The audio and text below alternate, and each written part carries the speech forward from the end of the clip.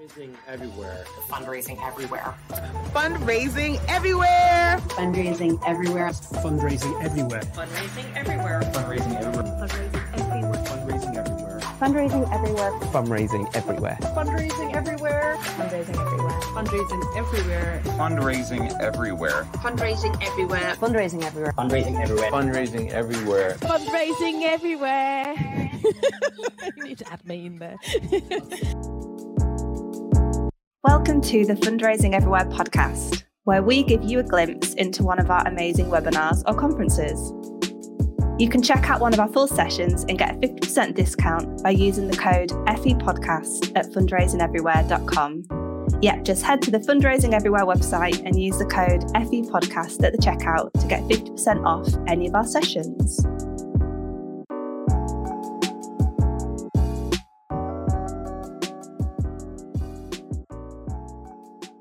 Fly off the shelves, cause-related marketing 101. So I'm Emma Smith. I'm the Senior Partnerships Manager at GivePenny, the world's most connected giving platform, and we're on a mission to change fundraising for good. Today, I'll be speaking to David Hessekiel to get his insights into cause-related marketing. David came to the field of doing well by doing good after years of volunteering for good causes and a career in journalism, publishing, and consumer marketing.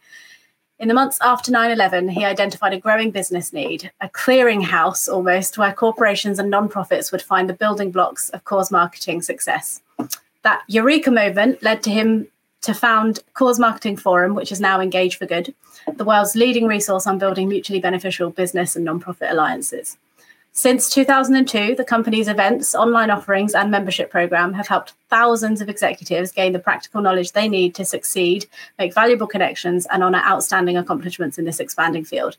His single-minded concentration on cause marketing and corporate social initiatives has quickly made David one of the field's leading authorities, frequently quoted in leading publications such as The Washington Post, USA Today, NPR, Adweek, The Chronicle of Philanthropy, and PR Week. A popular speaker, David has addressed nonprofit and business groups in the US and abroad. That is quite an impressive CV, David. Well, thank you. I'm very honored to be introduced to, and most of it is true. So it's great. Always a good thing when most of it's true.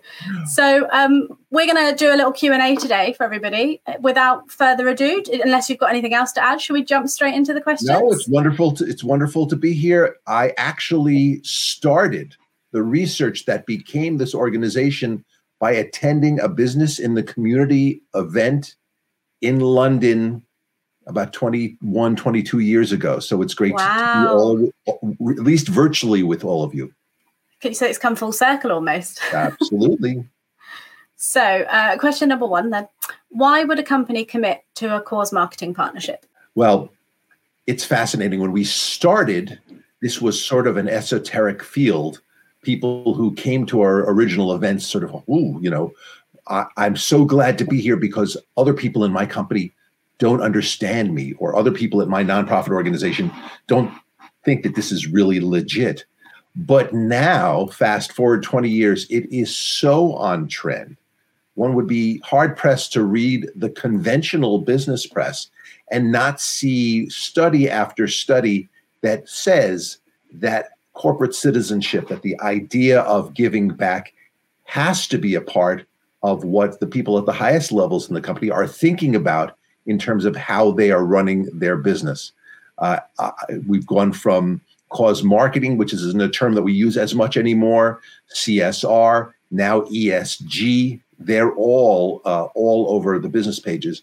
And a company would turn to cause partnerships because they see that need, because they see the younger generations demanding that. And they would probably turn to often a nonprofit organization because they're looking for some complementary expertise. They are in the widget business or whatever business. They rent cars, they build factories, they do whatever. And they're not necessarily skilled at creating programs that are additive to their business, but also have a social impact. And very often, when they identify a proper field, there's a group that can complement what they do. And they're also doing it because they are looking for a halo effect.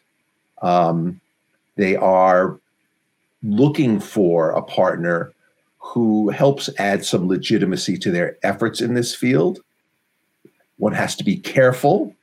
In fact, the most common complaint that I hear from nonprofits is that there is an over expectation of the nonprofit as sort of being a PR machine, or that they will be asked to overreach. And there are issues, I don't know if it's as common in the UK as it is here, but the idea of cause washing or greenwashing is something that everybody in this field has to be very careful of. You really have to have your heart, your dollars or pounds in the right place in order to do this effectively. But those are some of the reasons why companies look to cause partnerships. Can you elaborate a little bit more on what cause washing is? Well, cause washing is the idea that a company is trying to do the bare minimum in order to sort of check the box and say, we're a good corporate citizen. So they will give an inadequate amount of money to a cause that they don't really have a deep association with, Sure. but they will feel that they've checked the box, they've done the minimum, and people will say, you're doing this. It's not sincere, it's not authentic, and my goodness, in this age of social media, if there is the hint of not being any of those things, you'll take a drubbing on social media. Sure. So how can a charity make themselves the most attractive partner possible whilst avoiding partnering with a company that would do that? Yeah.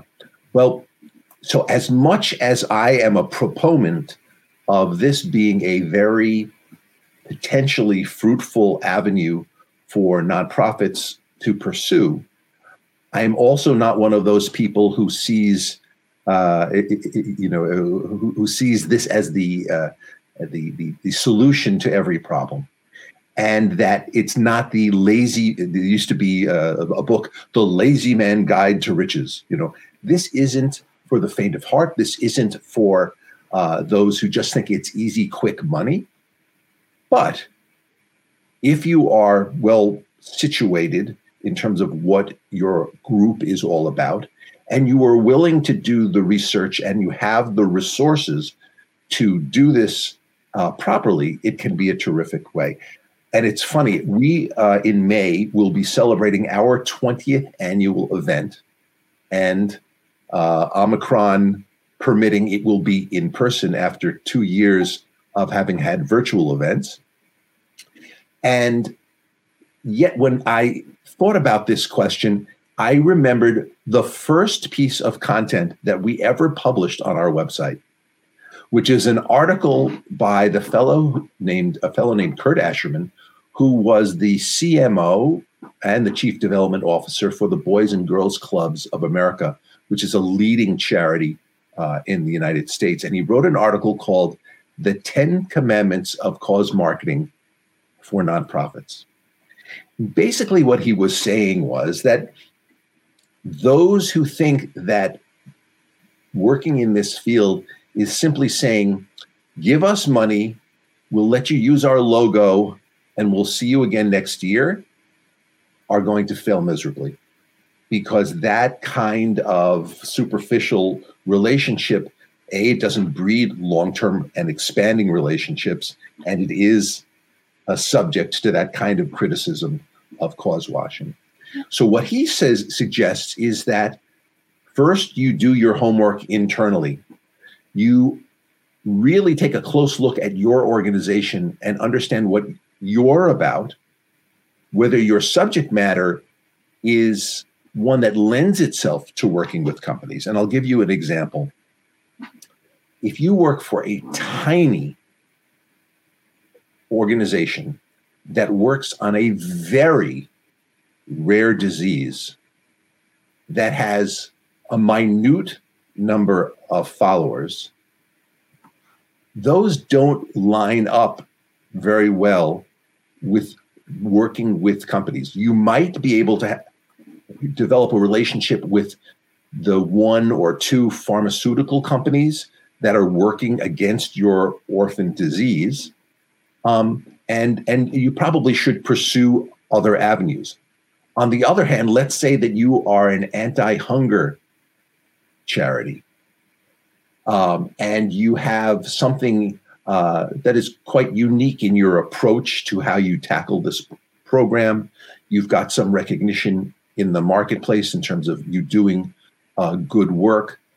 There are a slew of possible companies that are related to food issues. They could either be food marketers, they could be restaurant chains, they could be actually once removed or even twice removed from the actual delivery of food, but they're somehow involved in logistics or refrigeration. Or there you can say, I think that we have something and we could make it a natural stand with them. The second thing to think about is understand how you and your organization works. If you are working for an organization and the CEO hates the idea of working with the corporate sector, either if you want to pursue this, go someplace else, or it's not the right thing to do. Because the goal in this game is that you'll develop a relationship with a company and you'll work together to create terrific ideas for programs. And then you'll sign an agreement and you're saying, okay, you will do this and we will do that. Well, if you go back and everybody on your team with whom you have what we call in the States a dotted line relationship, you're not their boss. They all say, oh, we would never do that. What did you sign us up to do? All of a sudden, you're going to have a terrible experience with this company and they won't come back and they'll probably, your name will be sullied in the process. So you need to do the advanced work of saying, do we have the agreement as an organization that we will do this work? And how will we work if we are fortunate enough to have signed a good deal that commits us to doing certain things? And so he talks about it in terms of following account management principles. The idea that whereas traditionally you are very focused on the work that you do, now all of a sudden you have somebody else that you have to be partnered with. Yeah. And if you're not comfortable with having that relationship, it can be tough. Be prepared to listen. There's that old expression, God gave us 2 ears and one mouth. You're going out to talk with companies. Yes, you want to establish and impress them with what you can do and what you are about, but you really want to be listening for what it is that they need and that they can bring to the party. And that brings us to another thing, which is really decide what it is that you want out of these types of relationships. Because if you're just expecting a big fat check, that's only one aspect of what companies can do. And often they have other capabilities, maybe media, it may be volunteers. It could be a whole bunch of different things that they can bring that will enable you to really succeed and move forward. But you need to be thinking about that and be open to those possibilities when moving forward. Excellent. So this guy wrote this book, you said 20 years ago. How has the cause marketing landscape changed, let's say in the last few years? Let's go 5 or 10 years. Yeah, well, it's 20. Yeah, no, it's a bit of what I was talking about in front. It is so amazing from 20 years ago, where we were this sort of renegade band of people who either people in business went, oh, that's really cute, that's really sweet, but that's not really how business is done. Or people in the nonprofit sector who said, you guys on the nonprofit side are really, you're evil. In fact, there was a time when even the idea that you were doing marketing, that was a bad word. Literally, I wasn't sometimes able to say the word marketing because they thought, oh no, that was being deceptive. So that's how far different it was 20 years ago.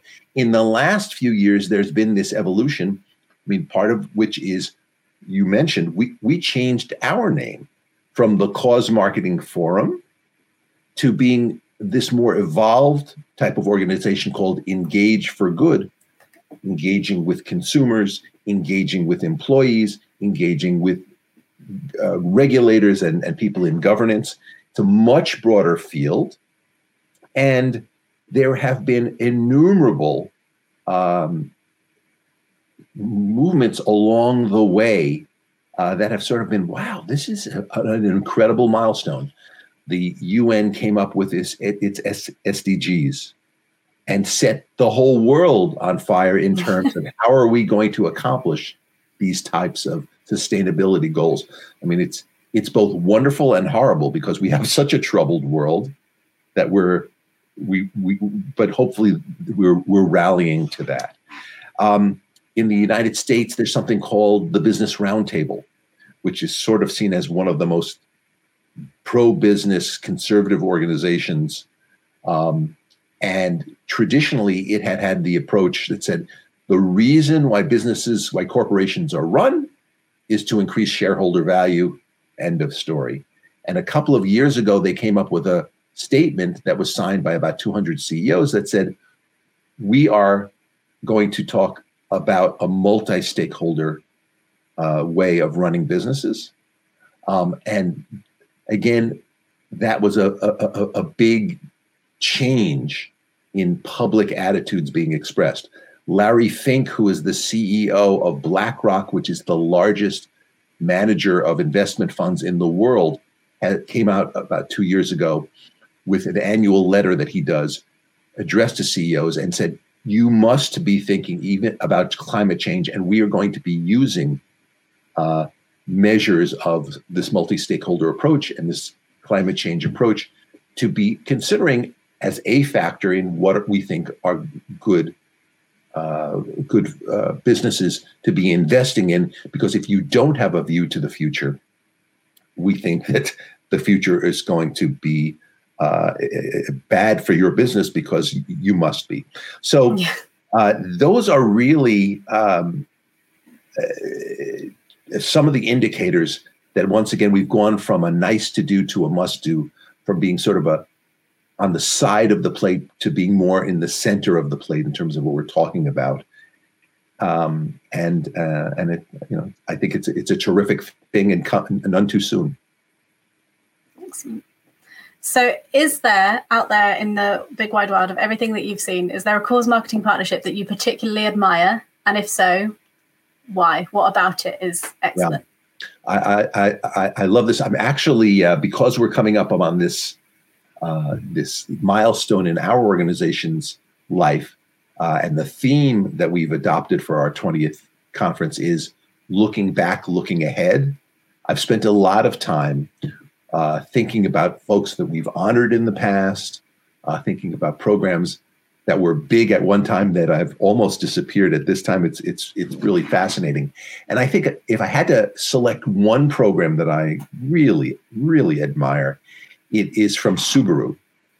Is Subaru much of a brand in your country? If you're a petrol head, I think it is, but they're loud cars that not everybody drives. Yeah, well, and they're coming out. They just announced they're coming out with their first electric vehicle. Okay. So anyway, in the United States, it is a small brand, but really fantastic. And it's well known for being an all-wheel drive line of vehicles. And it is brilliant in really analyzing who are the people who are into the Subaru brand. And they do a lot of targeted marketing. It's interesting. Nurses, for some reason, teachers, for some reason, people who are into the outdoors because it's all-wheel drive, and so it allows you to go into more challenging terrain.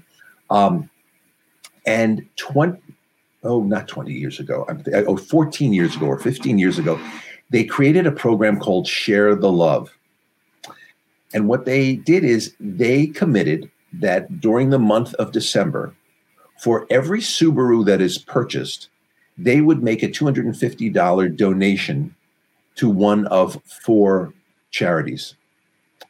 And over the years, the intervening 14 years, they, on a national level, and then it's now augmented by additional contributions that are made by their dealers, they've given away $225 million, which is a lot of money.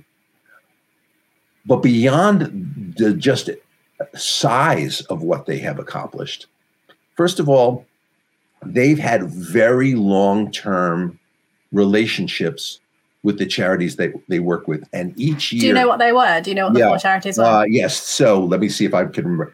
The National Park Foundation, Meals on Wheels. Oh my goodness! And now I'm forgetting the. I'll get back to you on the other 2. Of course, it was right at the top of my head. But it's 4 different organizations, 4 very different types of charities, and what the ASPCA is another classic one, and I'm forgetting the 4th. They've gone deep with all of these organizations. So the ASPCA is a great example. It's the American Society for the Prevention of Cruelty to Animals, and there are all sorts of PCAs all over the place. A big effort for the ASPCA is pet adoption. So what they will do is they will team up a local shelter with a local dealership, and they will hold pet adoption events at the dealership. They work on many, many different levels, as opposed to basically taking out an ad, saying that we're going to do this, and then it's over in a month, let's say. They're integrated on the dealership level. They're integrated on the advertising level. They're integrated in a wide with their supporters, the people who are very loyal to the brand, and then in the way that they work with their charity partners, like the National Park Foundation. Subaru is actually very progressive. They not only have their original factories abroad in Korea, but they have some in the United States, and they are very proud that they have 0 landfill facilities. And they've taken some of that learning and helped the National Park Foundation adopt those types of practices at the parks.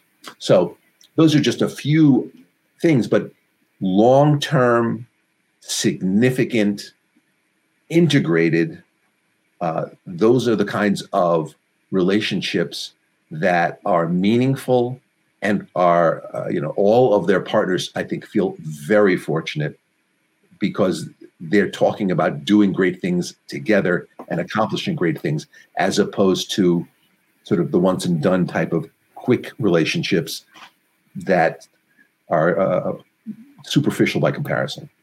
Sure. Well, that's really interesting. Thank you. Okay, so final question then. So if a charity was to start looking for brands to partner with or to refresh their prospect pipeline, where do you recommend they start? What's the first step? Absolutely. So the first step is to look inward, sort of harkening back to what we were talking about before. It's, somebody might see the Subaru, your CEO might see the Subaru commercial and go, oh, we should be doing that.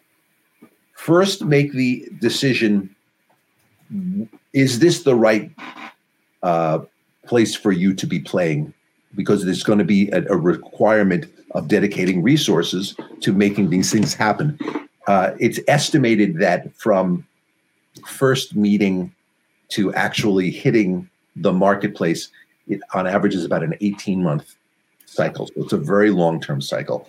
But analyze, what do you have in your group that can make you material to the life of a company, and what could they contribute to you as, again, media, money, volunteers, bonds with particular groups, etc.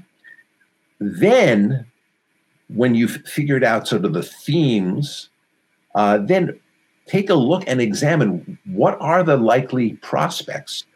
Are there industries that line up well with you? And we used the example of fighting hunger, having very clear links to certain industries. Geographically, are you the London Food Bank? Well, then clearly that's a very rich pool of prospects because there are many establishments in that area. Whereas if you're in a remote rural area, you probably won't be able to get much money from local businesses, but maybe you could find them nationally. And then there are resources. There's a company, for example, called Accelerist. They are whizzes at compiling data and looking at data to try to take this one step further, besides looking sort of at your mental Rolodex, but figuring out what are companies that might be aligned with you, figuring out the demographics of their customers or employees, figuring out your demographics, etc. So companies like that, and there may be analogs to that in your part of the world as well in terms of that. Certainly there are then companies who are in the consulting field who have experience, and it's not, we use the expression here, it's not their first rodeo. It's not their first time out in terms of going down this way, and that can help you save time and energy and make wiser decisions. And then it would be wrong of me not to say, please go and visit engageforgood.com. We have tons of, and it costs nothing. We have tons of free resources on our website, articles on various topics related to this, a 101 series that you can go through at your own pace. And then, of course, conferences, webinars, podcasts, etc., that can help you in this journey. And it would be our delight to hear of successes and even challenges that you're having in your efforts. Oh, well, thank you so much for sharing your insight, David. It's really, really helpful. I particularly liked when you spoke about the global goals for sustainable development and how that's like people have to do those now. It's not even, there's no question on whether you should be doing them or not. So that was really interesting for me. If people want to find out more about you, you mentioned your website, but where else can they find you? First of all, I welcome your emails and missives. So I'm dh@engageforgood.com. We have a very robust series of materials at engageforgood.com. I also am a blogger on Forbes. So you can search for Hessekiel, which I know is a mouthful, Hessekiel,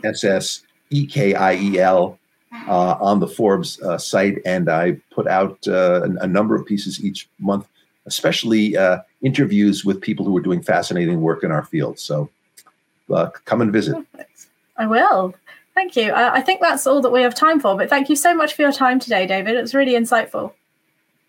My pleasure. Have a great day. And you.